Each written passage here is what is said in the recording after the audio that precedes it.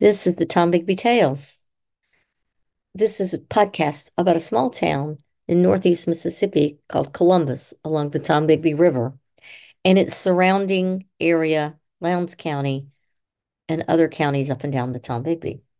Today's episode is Dancey Blewett. Not all lynchings in Mississippi post Reconstruction were of blacks. From 1901 to 1910, there were 304 recorded lynchings in Louisiana, Mississippi, Alabama, and Georgia. Of those, 294 were blacks, of which 99% were at the hands of unknown mob assailants. Compare that to the 10 whites who were lynched in the same time frame. 99% were solved and the punitive parties were punished. Included in those 10 whites is the lynching of Dancey Blewett near Trinity Community in Lowndes County, Mississippi. In the summer of 1904, 21-year-old Dancey Blewett and Maddie Buchanan were involved in an affair. Maddie's husband, Ike Buchanan, was away in Alabama working in the Patton mines just south of Jasper, Alabama.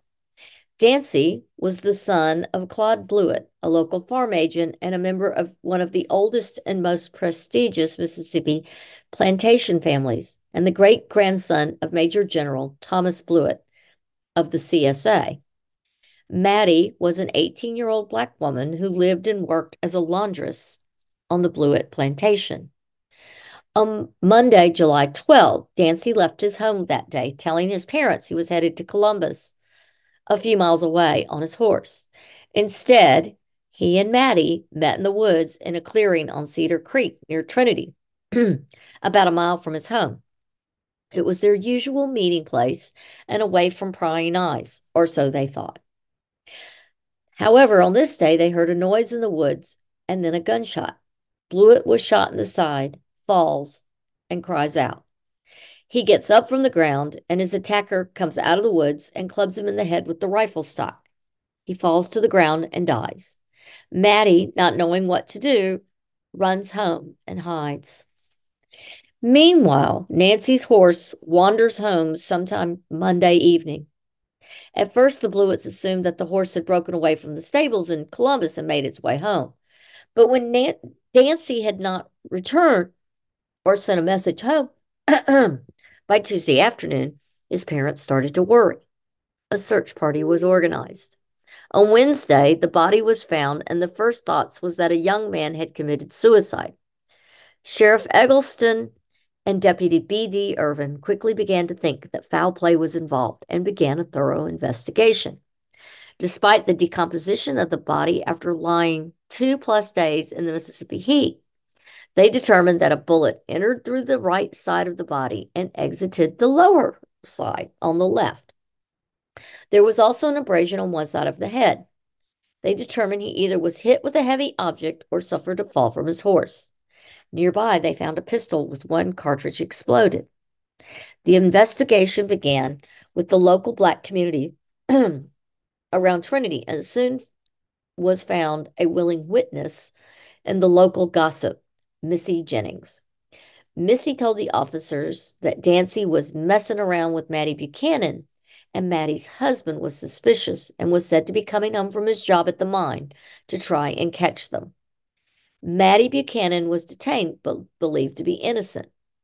Missy Jennings' husband, Shed, was thought to possibly be connected to the murder as well, so he was taken into custody.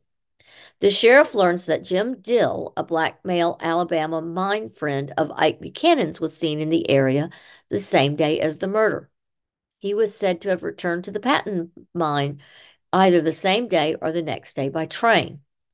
The trail went cold as the sheriff was having difficulty in tracking down Dill. Sometime in late summer, O.R. Griffin, a relative of Dancey Blewett, hired a Pinkerton detective, A.J. Sullivan, to investigate the murder. Sullivan began hanging out in Trinity and listened to locals gossip about the murder. Catherine Newman, a young black woman who lived in the area, repeats a story to Sullivan that she had heard. She related that a man named Jim Dill had been hired to come down to Trinity by Ike Buchanan to either kill Dancey Blewett or Maddie Buchanan. Catherine went on to say that she was told that Missy Jennings, Shed's wife, had had helped set up the meeting of Dancey and Maddie to set up the killing. The sheriff has now found that Dill is not just a minor, but an itinerant preacher and is alleged to be staying with family or friends in northern Birmingham. The sheriff donned a disguise as a vendor of religious literature and brought with him a tract titled Gathering in the Transgressors, sold it to Dill, and then took him into custody. Dill was arrested and returned to Columbus the next day. More arrests followed. Dill confessed that Ike Buchanan hired him to kill Dancey, and Dill had the Jennings set him up. Missy Jennings was brought back in and confessed that she made an appointment to meet Blewett for a tryst, and her husband Shed followed at a distance. Shed and preacher Jim Dill found Missy lying with Blewett. Shad fired his .22 caliber Malden rifle into Blewett's side. At this point, he was still alive. Dill then held Blewett down so Shad could hit him in the head with the rifle stock. Blewett was then allegedly bludgeoned to death. An investigation was continued by the Lowndes County Sheriff after the departure of the Pinkerton detective. Through more interviews with the accused and others in the Trinity community, it was discovered that Blewett had not been killed by order of Ike Buchanan. It was an organized lynching by a secret society of local blacks. It was alleged that the organization had been meeting for a little over a year, and their objective was to murder affluent white citizens, allegedly. The leader of the group was identified by the sheriff as Cruxton Holmes, a well-to-do plantation-owning black man from a neighboring farm to the Blewetts. Cruxton, a respected leader in the black community, hired Z.P. Landrum to represent him. Cruxton was held on a $1,000 bond, and because of this, Cruxton was forced to sell his land, 80 acres cleared and 20 in timber, to his adjoining neighbor for $1,250 to raise bail.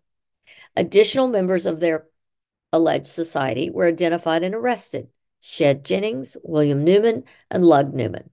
A trial was scheduled first for Jim Dill to stand trial for the murder of Dancey Blewett. Dill was convicted and ordered to be hung. However, his case was taken before the Supreme Court, and his conviction was overturned there for lack of evidence. Due to this outcome, Holmes, Jennings, and the Newman were released as the district attorney determined the case null prosa, not prosecutable. Dancey is buried in the family plot at Friendship Cemetery in Columbus, Mississippi, near his parents. Cruxton lost his land to his neighbor, who 1 year later sold the Rich Prairie Farm for a profit of $1,900. Cruxton, the former well-to-do black landowner, was forced to rent a house on the south side of Columbus and worked from then on as a laborer, and his wife worked as a cook and raised their 2 children. If you want to know more about Columbus, Mississippi, and the history of our town, I encourage you to like, follow, and subscribe to the Tom Bigby Tales. And if you want to learn more about the Blewett family, the Columbus Lowndes County Library Archives is an excellent source of content and firsthand documents for your research. I want to thank you for joining me tonight, and until next time.